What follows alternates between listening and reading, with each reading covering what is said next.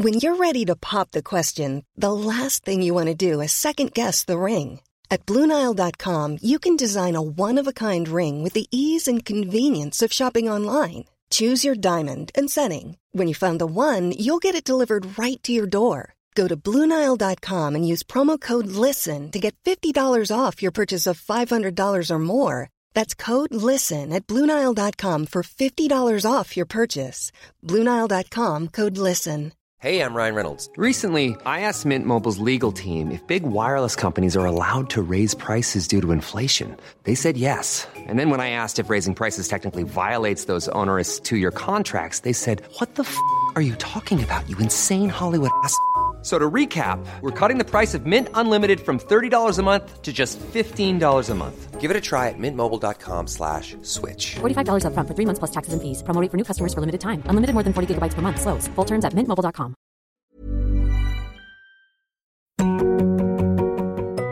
Hello, my name's Jess Phillips and this is Yours Sincerely. I've always been a prolific letter writer, both the good and bad kind, and know the power of putting words to paper. So in this podcast, I want to give my guests a chance to celebrate 3 people that mean the world to them. Someone they love, someone who's no longer around, and someone who doesn't realise how significant a role they've played in their lives. And when we've heard more about each person, they'll reveal how they would sign off each letter. Gina Miller is an entrepreneur, author and activist. In 2016, she initiated and won a court case against the British government over its authority to implement Brexit without parliamentary approval. Since then, she has gone on to found the True and Fair Foundation and released the memoir Rise, Life Lessons in Speaking Out, Standing Tall and Leading the Way. Today, I'm excited to talk to her about the letters she would send to 3 people who mean the world to her. So, hello, Gina. How are you?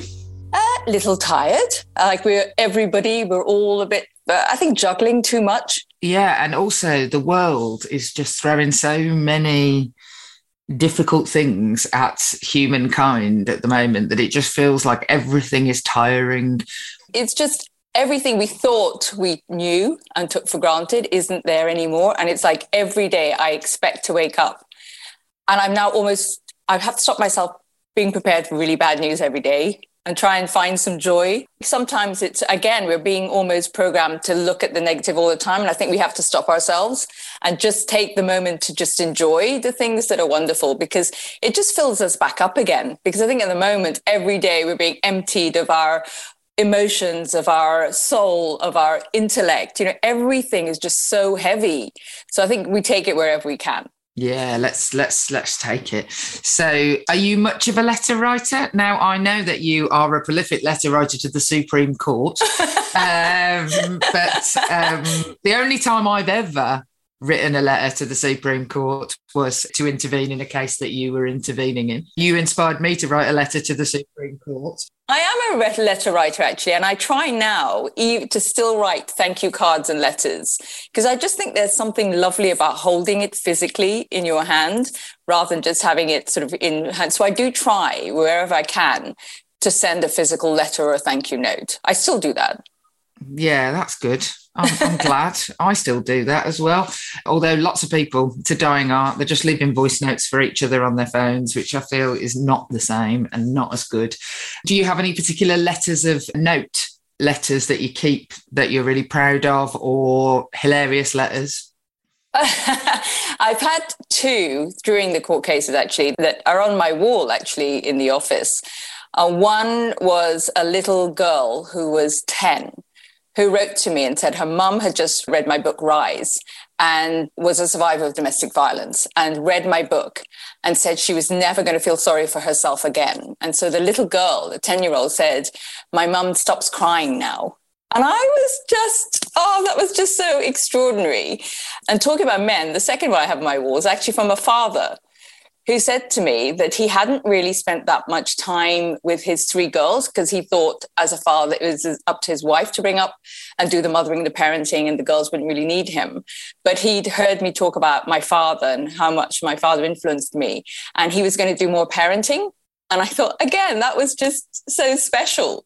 And so you have those letters on your wall? Yeah, I do. How lovely. Because it just reminds me they're lovely people out there. Sometimes I do need that. So yeah, no, I do have those too. Do you have any letters from like angry politicians telling you to stop it? Oh, I had so many angry letters that I just decided I'd stop reading them. Actually, I didn't know this, but one of my assistants, because I lost an assistant who couldn't cope with the abuse. Unfortunately, she sort of found it too much, really.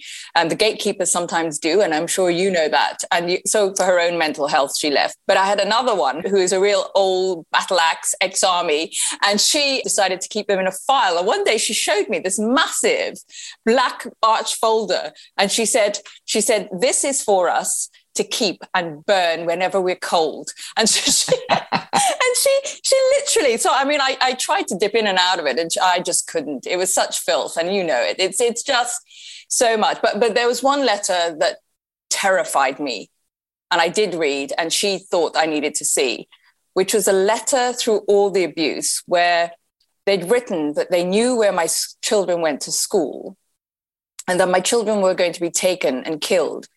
And I didn't know if that was true because... You don't know, you don't. You're not to know. You're not to know. So I had that letter, and I remember just shaking, and I couldn't speak, and I just phoned the police, and we got in the car and we went to get the kids, and I came home and just held them for the rest of the day. But that letter was more terrifying than any of the other abuse because I just didn't know if it was true.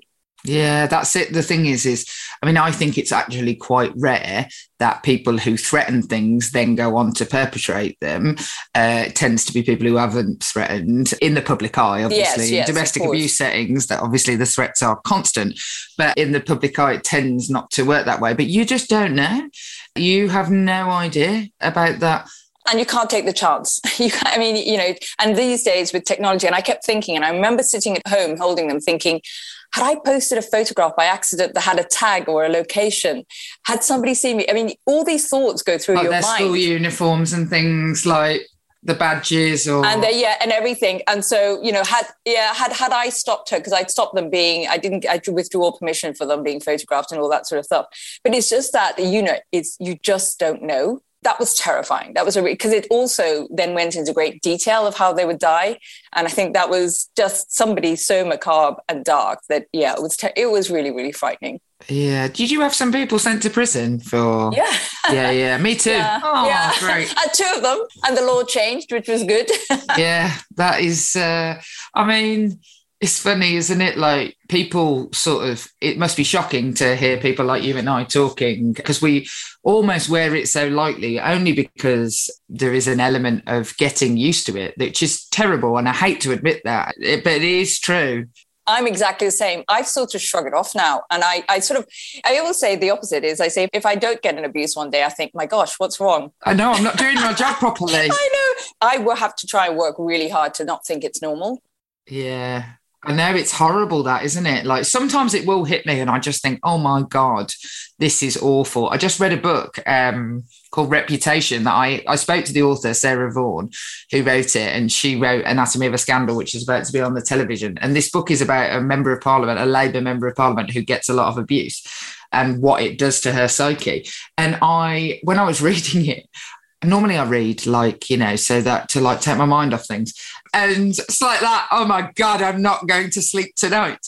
And I was reading it and actually I thought, God, it does actually affect me. In reality, it does actually affect me. But on good days, you just learn to cope with it, don't you? You know, you just get on with it. I had the weirdest experience recently I didn't realize it, but somebody's been daft enough to write a play about me and Mrs. May called Bloody Difficult Women. And I went to see it and I hadn't realized, and what I'm going to say sounds daft, I hadn't realized how much abuse I'd got until I saw somebody else playing me reacting to it on a stage. Well, that's exactly what this book is like for me. I was like that. What? Oh my God, this is awful. Yeah. It is. It's strange. It's like we push it behind, we get on with it because we have to, and focus on what it is we're trying to say and do and achieve. It sort of washes off, but I found it a really, really emotional and difficult thing to watch myself being abused, even though I was the one going through it. It was just such a strange experience. That is weird. But you have to, you have to not sit outside yourself and see other people as they see you when you're living it, because otherwise you'd never bloody care. I'm much more scared for my children than I am for myself. It's like that, and that's because I'm watching things that happen to them. Whereas you're not, it's not the same when it's happening to you. You just learn people are amazing at what they can cope with. Absolutely phenomenal. Especially because, obviously through the points of your activism and certainly mine, Joe was murdered in the street. So it's not without very brutal reminders that it's very real. It is very real. And that's the thing. I think one of the things I think from you and I speaking out and women like us is that some of those people who would say those things in the past, it would be sort of the extremes of society. And because of the way things have shifted and the national conversation and the way we debate and the way we treat each other has changed, it's become more mainstream. And in a way, I worry about us actually accepting it too much and thinking, oh, it's normal, because in a way we're condoning the fact that it's moved to being an everyday central part of our conversation. So quite often I'll sit and quietly reflect as to if it is the right thing actually to do, to accept it, or should I be more angry? Should I ignore it? Should I not respond? It's really difficult to know exactly how. There's no right and wrong. And I question quite often if I'm reacting the right way. I agree. And I used to fight back in every case, and then I'd laugh and joke, and then I'd say it was, and often like I do, you will be asked how do you cope with it? And the answer is always different. And I'm not sure I'm doing a good job. I'm not certain that my reaction is always a helpful one for the future. Sometimes I think if I talk about it too much, is that putting off people who might want to step forward? Well, funny enough, so yesterday I had the great pleasure of universities are now doing graduations in person. So I did a graduation ceremony yesterday, and it was so lovely to see, parents, whooping and hollering to their kids who are first generation who've gone to university and are graduating. So it was so wonderful to see the family's reaction. But then I had a group of sort of 4 or 5 girls around me saying, we're really worried about what we're going to go into because of what's happened to you. And I stood there and thought, is it right that I'm talking about what's happening to me? Because it's making them think, well, do they want to? So I was really aware of it. And I said to them, actually, your generation are going to have to be braver and more courageous than us, because I'm only learning. I'm only learning. And you're the ones who can do it, who are going to be able to do it so much better. So hopefully. I think it's okay for us to admit that we don't always know the right answer, though. I think that's okay as well. We're not perfect. We don't know all the answers. So on to your perfect people. And they better all be absolutely bloody perfect. So I've asked you to think of 3 people who you might write letters to. And the first one is the person who means the world to you. So who would that be? That would be my eldest daughter. So she's going to be 34 soon. All right, I'm going to stop you there and say that is shocking that you have a 34-year-old daughter. You've told me this before, and every single time it seems unbelievable that you have a 34-year-old daughter. But okay, I'll believe you. How old were you when you had her? You must have been about 5. 25. No, not quite. But no, but she was starved of oxygen, and so her mental age is 5 or 6. But she has the most extraordinary emotional intelligence. She can read people like nobody else I know. And she has this ability to cut through the black and white. She isn't socialized like us. So she'll tell you straight on if you're right, if you're wrong, if you look awful, if you don't suit her clothes, if you put weight on, if you're being mean, she'll just come straight out. And so I just watch her and think, God, we just need to be like that more often. But then she also always knows when somebody needs a hug or judges your mood. She is able to use a sense, I think it's going back to a Darwinian way that she reacts to people. And I wonder if that's because of her special needs, because she's not using the same part of the brain that we are, that she uses another part. But she just has such empathy. And she's off the scale clever. She's the wisest. It's not clever in our sense, but she's one of the wisest people I know. So my letter would be to her to tell her, thank you for reminding me every day what courage and strength is and what compassion is, because she's been bullied, she's been burnt at school, she's been kicked because she has no physical disabilities. She says, you remember the Olympics, the Paralympics, and everyone was so happy of that Super Saturday or whatever it was in London where we had the Olympics. And she was taken by my brother and sister-in-law, and she came back and I said, don't you think that was wonderful? Because we were watching it on TV. And she said, no. She said, I don't think they're that great. And I was like, why? She said, because everyone makes clapping about their disabilities they can see, but nobody can see mine.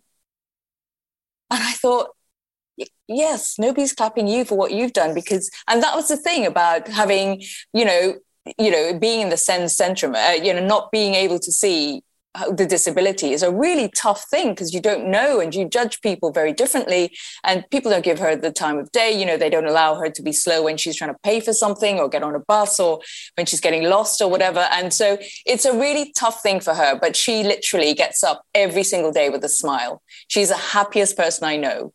And so she somehow manages to overcome all the things she's had to combat for all these years. And being the parent of a child with special needs, obviously, is one of the things I come across most in my job, is people not being able to get the correct services or access to special education. And it just feels like parents, when their children certainly are at school age, and then the transition to adulthood actually seems to be the worst bit, that you will not succeed in getting anything, even the basics, unless you fight at every single juncture. Nothing is handed to you on a plate. Every single thing you have to fight for. It's every day. Every day is a battle. And I mean, the thing is that I thought, because it's actually where I started campaigning, was to get statements mainstream. So my first bit of activism and campaigning was in the 1996 Education Act, to put in the special needs part. And you're absolutely right, because people don't see the child in an adult body. They just see the adult. And suddenly everything falls away. And there's no support. And now there's no respite. There's, parents 24/7, especially, I'm lucky in a way that I've got a daughter and not a son, but to have a boy who then is this little boy in a man's body who has a physical strength to hit out at whoever the carer is, and have no respite and have nowhere to go, and be picked on by the police or picked up and put in and locked up overnight, when literally, as I say, it's that little boy inside really, who, because you might have not responded correctly to the police or didn't understand what someone said on the tubes train, or on, our society doesn't understand different abilities at all. We actually close down and we condemn everyone who's different and we don't understand. And that's something that is so hard. And I one of the things, like, language is such a powerful tool. And if we could start talking about finding that different ability rather than the disability, because most people with special needs, most young adults, they are fantastic at art, at caring, at food. They all love, for some reason, food is a great big thing. If we could only find the way for them to contribute to society, there wouldn't be a burden. And that's the thing we haven't understood, is finding out how they can be part of the fabric of the world we live in. Yeah, and it does seem to me that, there is, without question, a line between you having to fight for your daughter and then becoming basically, the world's greatest difficult woman. And when you were, sort of intervening in all the court cases around the different votes and things that we were having, the sort of steely resolve of somebody who's not afraid of a fight was very, very clear. And I imagine that was just years of training from trying to get anything for your daughter. It was from my daughter, it was from being a survivor of domestic violence. And I say it took, when people say, oh, you popped up from nowhere, I often say, well, no, it took me 30 years to pop up from nowhere. It doesn't just happen overnight. And I think, a lot of the people who were, I'd walk out the court case. There was one particular time I walked out and there was somebody who, the police left, who had a gallows, who was just standing there with a gallows and shouting and screaming that I should be hung. And the police on the other side were not wanting to intervene. And I remember thinking, if they only know that the person I loved most in the world thought the best thing would be if I died and he would be the one killing me. They had no idea who I was. And so they're not going to hurt me. And I think that's the thing, is that, I might be broke. I am still broken. The things that happened that are tough in your life don't mean that you're mended. You always have cracks. You're always, in a way, dysfunctional in a way, but then you recover and you find a different way of surviving. And that gives you a strength, which means that you are able to stand up and you are able to do things that perhaps if you hadn't gone through that experience, you wouldn't be able to do. And I'm aware of that. That's why I'm quite happy to stand up and fight for other people like you are, because when we've been through an experience where we've had to survive, and we've had no choice, then you just come out of it learning. As something in all that dismay and tragedy, there is a seed that comes out, that grows in you, that shows you there is something about you. And it gives you a really different sense of yourself. And it's not something that makes you angry. I always try not to be angry, because I think anger is such a waste of an emotion. It's tiring. It's tiring. And I also try not to be vengeful or to hold on to hate, because again, it sort of eats you up from inside. And the only person who's really hurting is you. And the other person expelling the hate is one then, if you're the one suffering. Drinking poison and expecting it to kill someone else. And so I'm really trying, and that's difficult to days. Some days it is, it's difficult. Some days I'm totally inspired by spite. and I'll scream in a pillow or whatever it is, but I try hard not to do that, because it is something. And whatever your tragedy is, when you survive it, if you can overcome it and come out the other side, you are, I think, a better person. And it's almost a revenge on the person who tried to keep you down or destroy you, that you come out better. Absolutely. I mean, your various experiences will have made you into the woman that you are. What is your daughter's name? Luciane, which means sunshine. Sunshine. And have you felt that over the years? Have you felt judged about your daughter? Have you felt like people either or pity or... No, I remember when I went back to university when she was 5 or 6, people judged me and sort of said, because I used to take her with me to the evening lectures because I was a matured student, and people would tell me why are you not home with her? How can you be working? You should be at home looking after her. So it was a lot of, as a single mom, there was a lot of, you shouldn't be doing your career. You shouldn't be doing this. You're neglecting her. There was a lot of that. And yeah, it was funny because I thought people would be supportive, and there weren't a lot of them that were. It was this idea that I was being a bad mother. God, that's dreadful. People are idiots. I mean, unfortunately, there are lots of lovely people in the world there who write lots of lovely letters. But will she be able to live independently? And so I finally got her into assisted accommodation independently the week before the first lockdown. It had taken me 2.5, nearly 3 years. And I had to sort of talk to her about it and explain to her that, and she was so happy. She'd understood and she was so happy. And then lockdown happened and I told her she couldn't go. She had to stay with us. And she became really, really angry.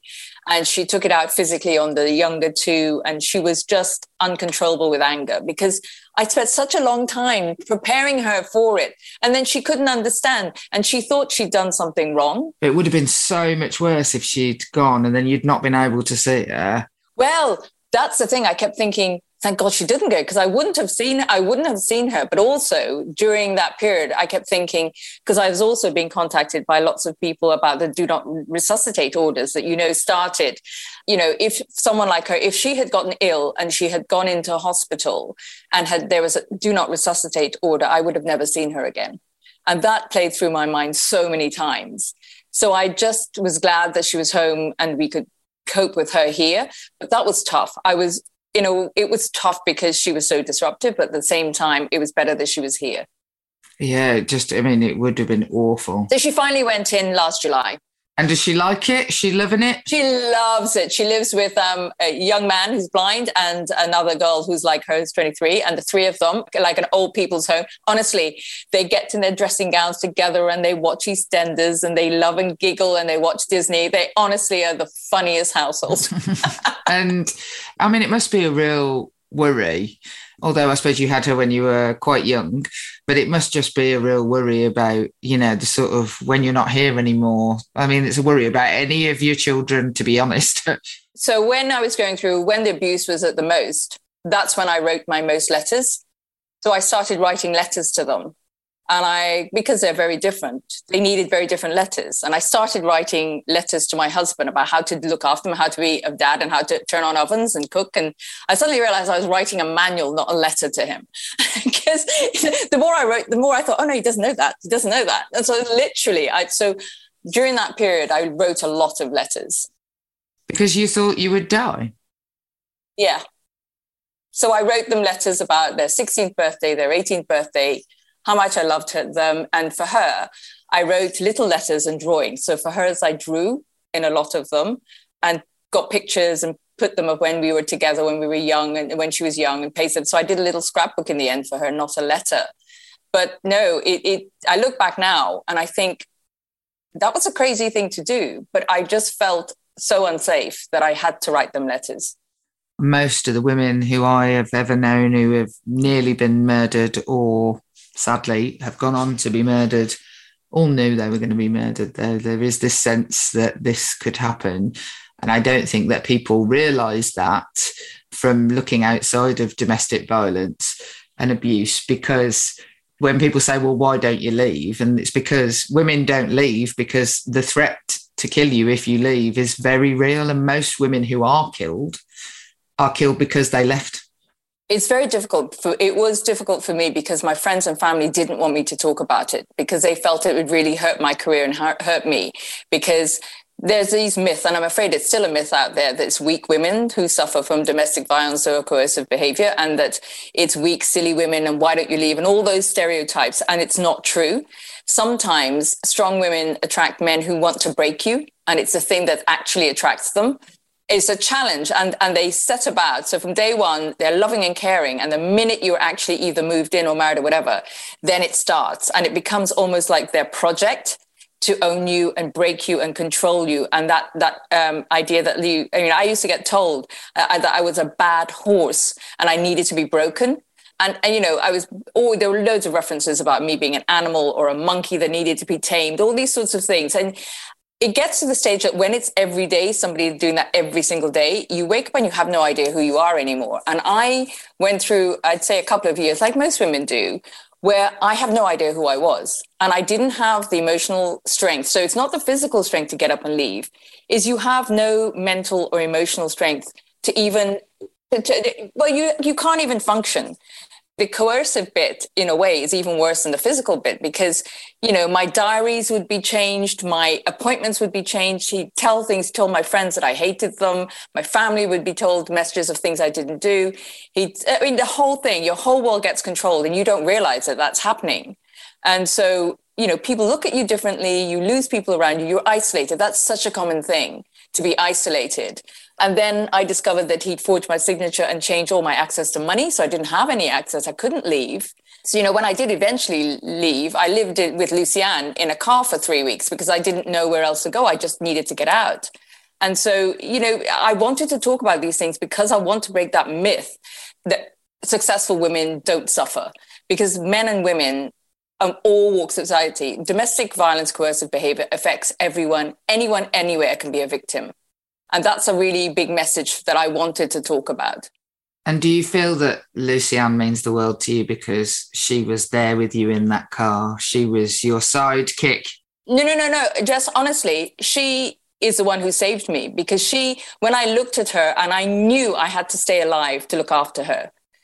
And I knew she needed me because at that time she was, this is 16 years ago, she was a lot younger, and I knew I had to stay alive for her. There's so many days I just wanted to die. So she saved me. And I will always, again, be grateful for her for that, because if it wasn't for her, I don't think I would have. Do you think she knows that? Oh, yes, she knows that. She tells me sometimes, because it's funny, because she doesn't remember things. Her long-term memory is not great, but she remembers emotional things. And every so often when we're talking, she'll say, Mummy, remember when we were in the car and I used to listen to your heartbeat with my head on your lap when we went to sleep at night? Because she used to tell me she could hear my heart. Because she was scared of loud noises and things, she used to really bury her head in me and in my jumper and stuff. And so she'll tell me, I remember your heartbeat. And I say to her, yes, and you made that heartbeat carry on. And so she does remember. Oh, so how would you sign off a letter to the lovely Lucianne, who sounds a delight? I would just say that every day she reminds me what real courage is. Oh, she sounds brilliant. I'm glad. Oh, she is hilarious. She's also got the wickedest sense of humor.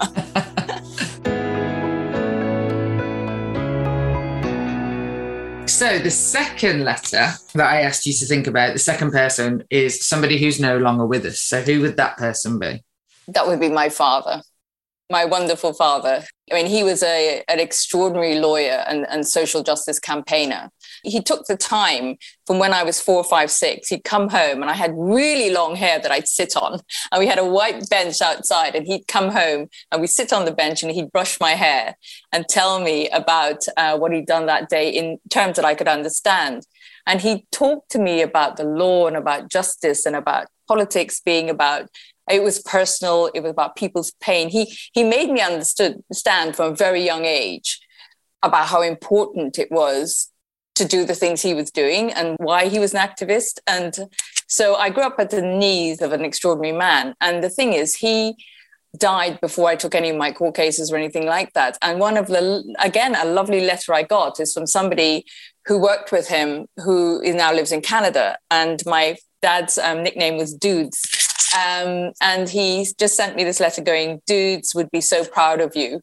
And I mean, that made up for all the, in a way, the negativity and everything else to receive that letter. Because when I started now, my new political party, my brother said to me, oh, Dad didn't quite get as far as you. You see, you've trumped him now.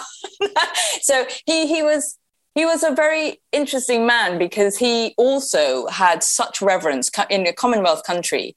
He had such reverence for Britain and British values and Britain's place in the world. And I think a lot of people in the Commonwealth did in his generation. Where's he from, your dad? He was British Guiana. He then became British. So he used to make us listen to the BBC World Service every night. And, he would tell us about when he was in Cambridge and he'd talk about Dickens. And he filled us with, because we didn't have TV. So he'd fill us with Britain, really. Somebody told me the other day, he said, what's so weird about you, Gina, is that your view of Britain and, how brilliant it is almost like a Brexiteer. And I thought, okay, that's now going, it's quite weird. They said we're on the sort of same side of the same coin. But because... Patriot. Yeah, I'm a patriot. Yeah, and I know, absolutely. And I do absolutely believe. And that's why, I say it makes me sad is that, I don't want us to lose our place in the world. I don't want us to lose the fact that our soft power has kept us at the forefront of human rights and, conflict around the world and resolution of conflicts. When I look back now, I think I can't figure out, Jess, how he managed to tell me such complex things when I was a little girl in a way that I understood it. He had an ability to storytell in a way that I understood, which I'm not quite sure how he managed to do it, because the next time he'd be talking in a court and, when he left Parliament in Guyana, his speech he made in Parliament about the fact that it shouldn't be a fish market, it shouldn't be adversarial, that they were discussing people's lives and they should understand the responsibility. Someone sent me his speech. I mean, recently, I'd forgotten about it. What an extraordinary speech it was when he left Parliament. And I read it and I thought, this is such complex things. How on earth did this same man who wrote this actually speak to me at 5, 6 years old and got me to understand? It is quite an extraordinary talent. The greatest political gift a person can have is the ability to simply tell a story. Unfortunately, it's the easiest story to tell is one of hate. And unfortunately, too many people fall into that. It's much, much harder to spin a story of hope. It's much more powerful, though, but it is much harder. It is much, much harder. It's a lazy coward's way out to do hate. But it is simple. Quick, bang, like bullets. It's effective, but it is lazy and it's for the stupid people, in my view. When did your dad die? 2013. So he had no idea about any of it. Any of it? No. It's funny you should say that. So my mum died in 2011. Yeah, just after the coalition government. Yeah, I remember her being like, oh gosh, this is confusing that when we had a coalition government. But so she died in 2011 and I was selected to run for Parliament in about 2013. And I definitely put down the throwing yourself into work and the things that my mum cared about after she died with the fact that I got elected at all. Would you say the same for you? Like the loss of my mum made me really like hyper, both to sort of put the grief aside and focus on something else, but also just really, really like, let's do the things that she loved and cared about and mattered to her. Yeah, because I mean, for me, I'd started campaigning a long time ago, and I've done stuff on modern day slavery. And I was, after the financial crisis, I was campaigning. My main campaigning focus was on the city, on financial services, and all the terrible, dubious behaviors and the rip-offs happening there. But when my father died, and I'd been over to see him a few months earlier, I connected back with him. I hadn't seen him for a while because his life, our lives get busy, and we live in different countries, and he reminded me. So it's true. He did remind me of actually the things I really cared about more than my job, actually, more than my professional life. He definitely reasserted in me my priorities and the fact that I really cared about my democracy and that social justice was more important than my job. So, and I in an odd way, maybe if I hadn't gone and seen him, I would have sort of drifted for a while and maybe drifted back into it, but drifted. But I didn't drift any longer. I was much more determined. I think that losing somebody who reminds you of the thing, your eyes on the prize, it's very crystallizing, I think. And you might not think of it like that. It's not conscious at the time. You can only look at it with hindsight and say, oh, actually, maybe I did really throw myself into that because of her and because of being sad or whatever it was. But it's not necessarily conscious at the time. It's just... I don't think it is. It's a process, isn't it? It's a process of reflection and they make you think again. And death does that anyway. It makes you reflect on life and what's important in life. Yeah.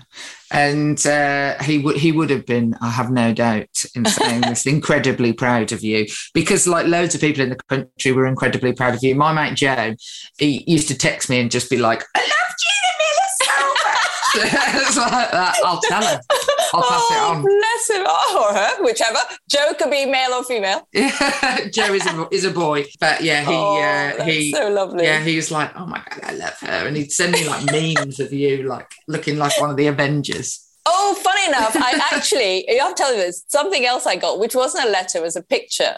It was somebody who read that I'm also a complete case when it comes to Marvel comic books. I'm a real Marvel fan.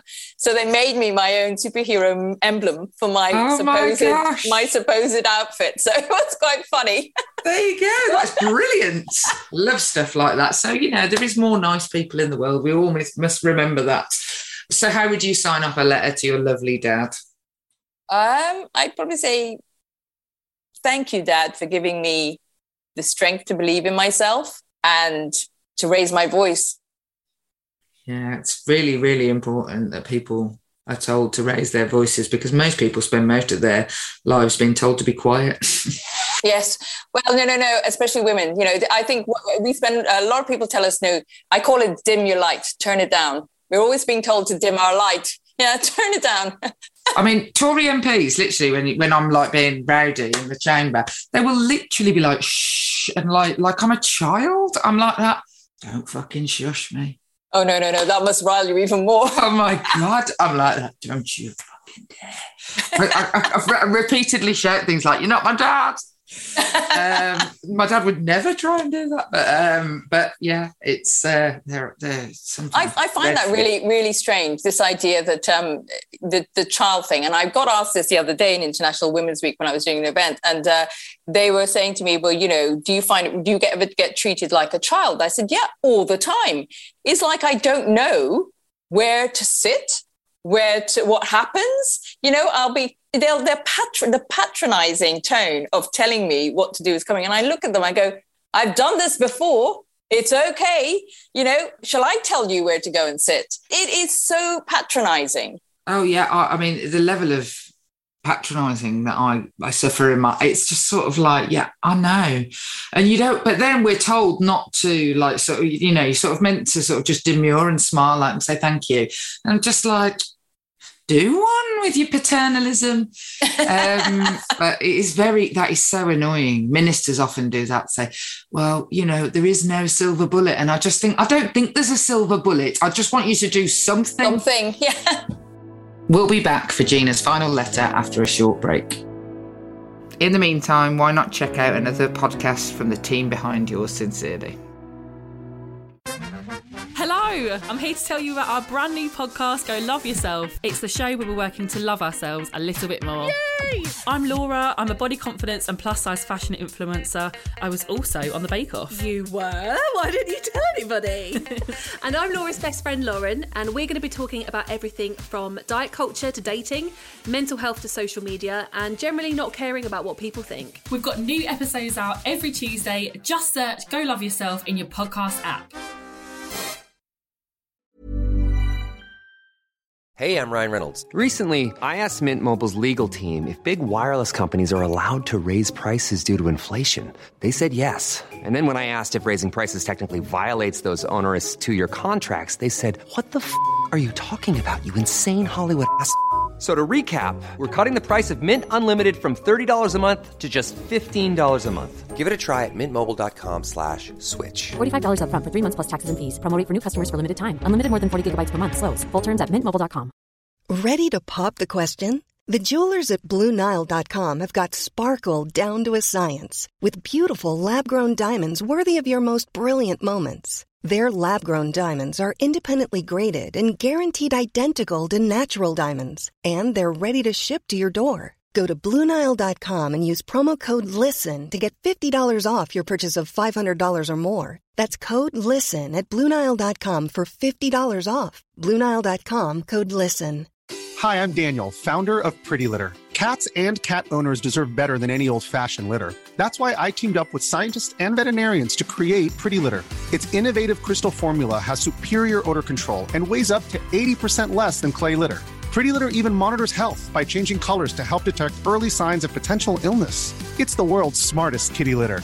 Go to prettylitter.com and use code ACAST for 20% off your first order and a free cat toy. Terms and conditions apply. See site for details.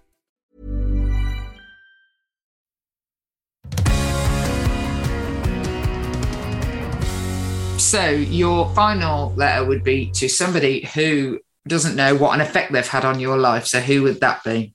Oh my gosh, this is a really, really hard one to choose because I sort of went through and I thought Iggy Pop, the musician, who does not realize. Great choice. No. But when I'm down, I need to lift up. I put on Lust for Life and I jump around the house like a mad thing. He can lift my spirit. That song, he can lift my spirit anytime. And I thought, actually, but then I thought, as I said to you, Stan Lee with all his Marvel comic books, because he doesn't realize that actually Stan Lee managed to change society through comics and cartoons in a way that I don't think you could in any other genre or literature, and the whole idea of fighting for justice. And I thought I'd really want him to be in any film I ever made. I want Stan Lee back. But then I thought, actually, let's be... and then I had to pick a woman.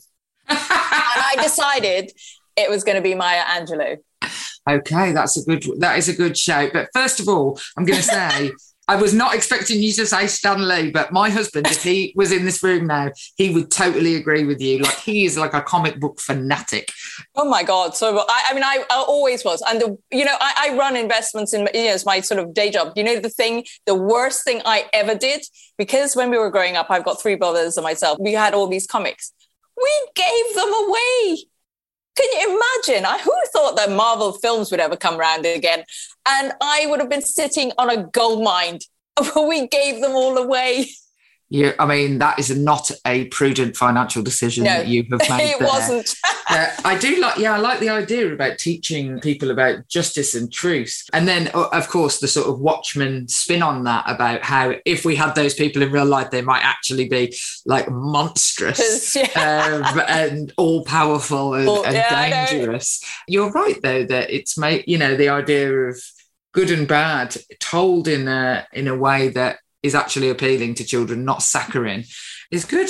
Well, he made women superheroes. You're talking 1950s, and also like Black Panther, he made people of color as well superheroes. He made Daredevil blind person, so he actually broke down quite a lot of barriers without people realizing that that's what he was doing. Because he was actually. I mean, I believe he actually studied philosophy, which is an extraordinary thing, I think, what he ended up doing. But, he was very complex and I just think incredibly intelligent as well as all the superhero comics. We can have an honourable mention for Stan Lee. So, Maya Angelou, what a woman. She was extraordinary. And I think for me, She was my inspiration for understanding the power of words and the way you could use language and words to change hearts and minds, and the grace in which she did it, but the talent and the sheer determination. I mean, literally, that's what she taught me. And every time I read and I think about the artistry in which she used language, it's an extraordinarily powerful thing. She weaponized language, but in a positive way, rather than the usual way of people using language in a negative, weaponizing it for hurt and hate. She did it for compassion and love and inspiration and to lift people up. It was extraordinary. Her talents were extraordinary. Also, she had one of the best voices. Oh, I know. In all of the world. And as somebody who has a deep voice, I would like to say thank you to Maya Angelou for also having a deep, husky voice. I mean, she was just so fabulous in so many ways, and all the things she went through in her life at her time, and she just never ever gave up. And Rise is one of my favorite poems, and it just you will never grind me down in the dirt. She knew how to hit hard, but with the softest of words. Yeah, funnily enough, she helped me recently, obviously not in person for many reasons. I'm dealing with a young woman who was sexually assaulted from the age of 10, and she's now 20, but is still awaiting trial, which is taking 5 years so far. She's been awaiting her trial. And when I speak to her, I noticed that each and every time I've been speaking to her, it's getting slightly better now, but she gets quieter and quieter and quieter. And I listened to a thing about Maya Angelou talking about being an elective mute and learning to speak again. And the idea was that she just got quieter and quieter and quieter because of the traumas that she'd suffered. And I thought, and listening to this thing, I thought, oh gosh, this is going to help me deal with this woman who's just disappearing, literally retracting and becoming silenced by traumas that she'd suffered. This, and Maya Angelou's voice talking to me on the radio in my car, and I was like, oh my gosh, this is going to help me. So she is, she has a lesson for all the ages of womanhood, I would say, Maya Angelou. No, I mean, yeah, I think however old or young you are, I think to actually, as you say, not just read her works, but listen to her reading her own works is pretty amazing, actually. Yeah, it's totally. I'm really glad there are lots of recordings of her. That's, it's one of the good things about sort of modern. The other person that recordings, but not as many, you couldn't get, is actually Billie Holiday, because Billie Holiday went through so much trauma herself. Oh, dreadful. Awful. And everyone knows her music, but if you listen to her talk, and I wish there was more recordings of her, because when she speaks, it reminds me, she's sort of like she was almost an earlier version of Maya Angelou. And these are women who suffered the most extraordinary challenges, and yet they came out with such beautiful words and songs and poems and books and inspirations. You think, how did that beauty come out of that? It's quite extraordinary.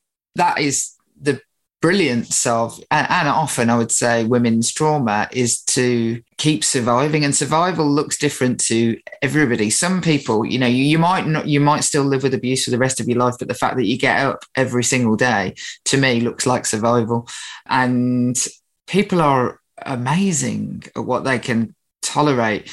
But yeah, Maya Angelou and Billie Holiday, you sort of balk at the idea of what, especially in the times that they had lived, because people were not particularly kind about it, and people would have judged them for all sorts of reasons. Oh no, I mean, I think we see it through the lens of today, but to see their lives that they were living, and the bravery they were expressing at the time in which they were living, is almost incomprehensible for two Black women. It's absolutely extraordinary. And the fact that they achieved anything, to even today, as a woman, you have to work twice as hard to achieve the same, let alone how hard you have to work to rise above. As a Black woman, still today, times it again by another 10 for how that you have to do it. So just imagine the fact that we know who they are and that they're famous, and they're famous for being brilliant. Imagine how hard they would have had to work to achieve that in the times that they achieved it. That's actually unfathomable to me. that level of work that they must have put in. It is. I'd say as a woman of colour, you know, I wake up every day and I've got two balls around my ankles. One is my ethnicity and the other one's is my gender. And you're literally dragging that around with you every day. And they would have had it on their back as well. So, I mean, they literally were being weighed down every single day. They tried to stand up and speak out.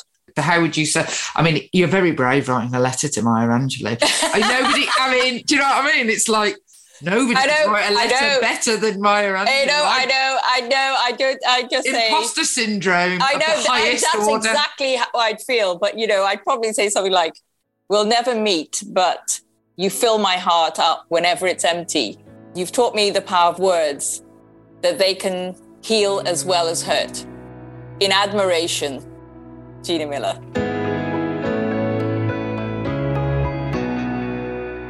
Well, Gina, it has been, as I expected, a total pleasure. Thank you for your honesty and openness, and thanks very much for coming to speak to me. It's always a great pleasure to speak to you, Jess.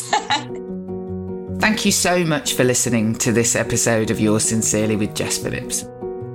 This April, I'm going on tour to talk about my book, The Life of an MP. I'll be going to Birmingham, London, Oxford, Oswestry and Brighton. Visit the links in the description to get your tickets. If you want to hear more conversations just like this, make sure you follow Yours Sincerely with Jess Phillips on the podcast provider of your choice. And why not write a letter to your friends, telling them all about this podcast? You could also follow us on social media. We're at Jess Phillips Pod. Goodbye. Hi, I'm Daniel, founder of Pretty Litter. Did you know cats tend to hide symptoms of sickness and pain? I learned this the hard way after losing my cat, Gingy. So I created Pretty Litter, a health monitoring litter that helps detect early signs of illness by changing colors, saving you money and potentially your cat's life. Pretty Litter is veterinarian developed, and it's the easiest way to keep tabs on your fur baby's health right at home. Go to prettylitter.com and use code ACAST for 20% off your first order and a free cat toy. Terms and conditions apply. See site for details. Whether you're a morning person or a bedtime procrastinator, everyone deserves a mattress that works for their style. And you'll find the best mattress for you at Ashley. The new Temper-Adapt collection at Ashley brings you one-of-a-kind body-conforming technology, making every sleep tailored to be your best. The collection also features cool-to-the-touch covers and motion absorption to help minimize sleep disruptions from partners, pets, or kids. Shop the all-new Temper-Adapt collection at Ashley, in-store or online at ashley.com. Ashley, for the love of home.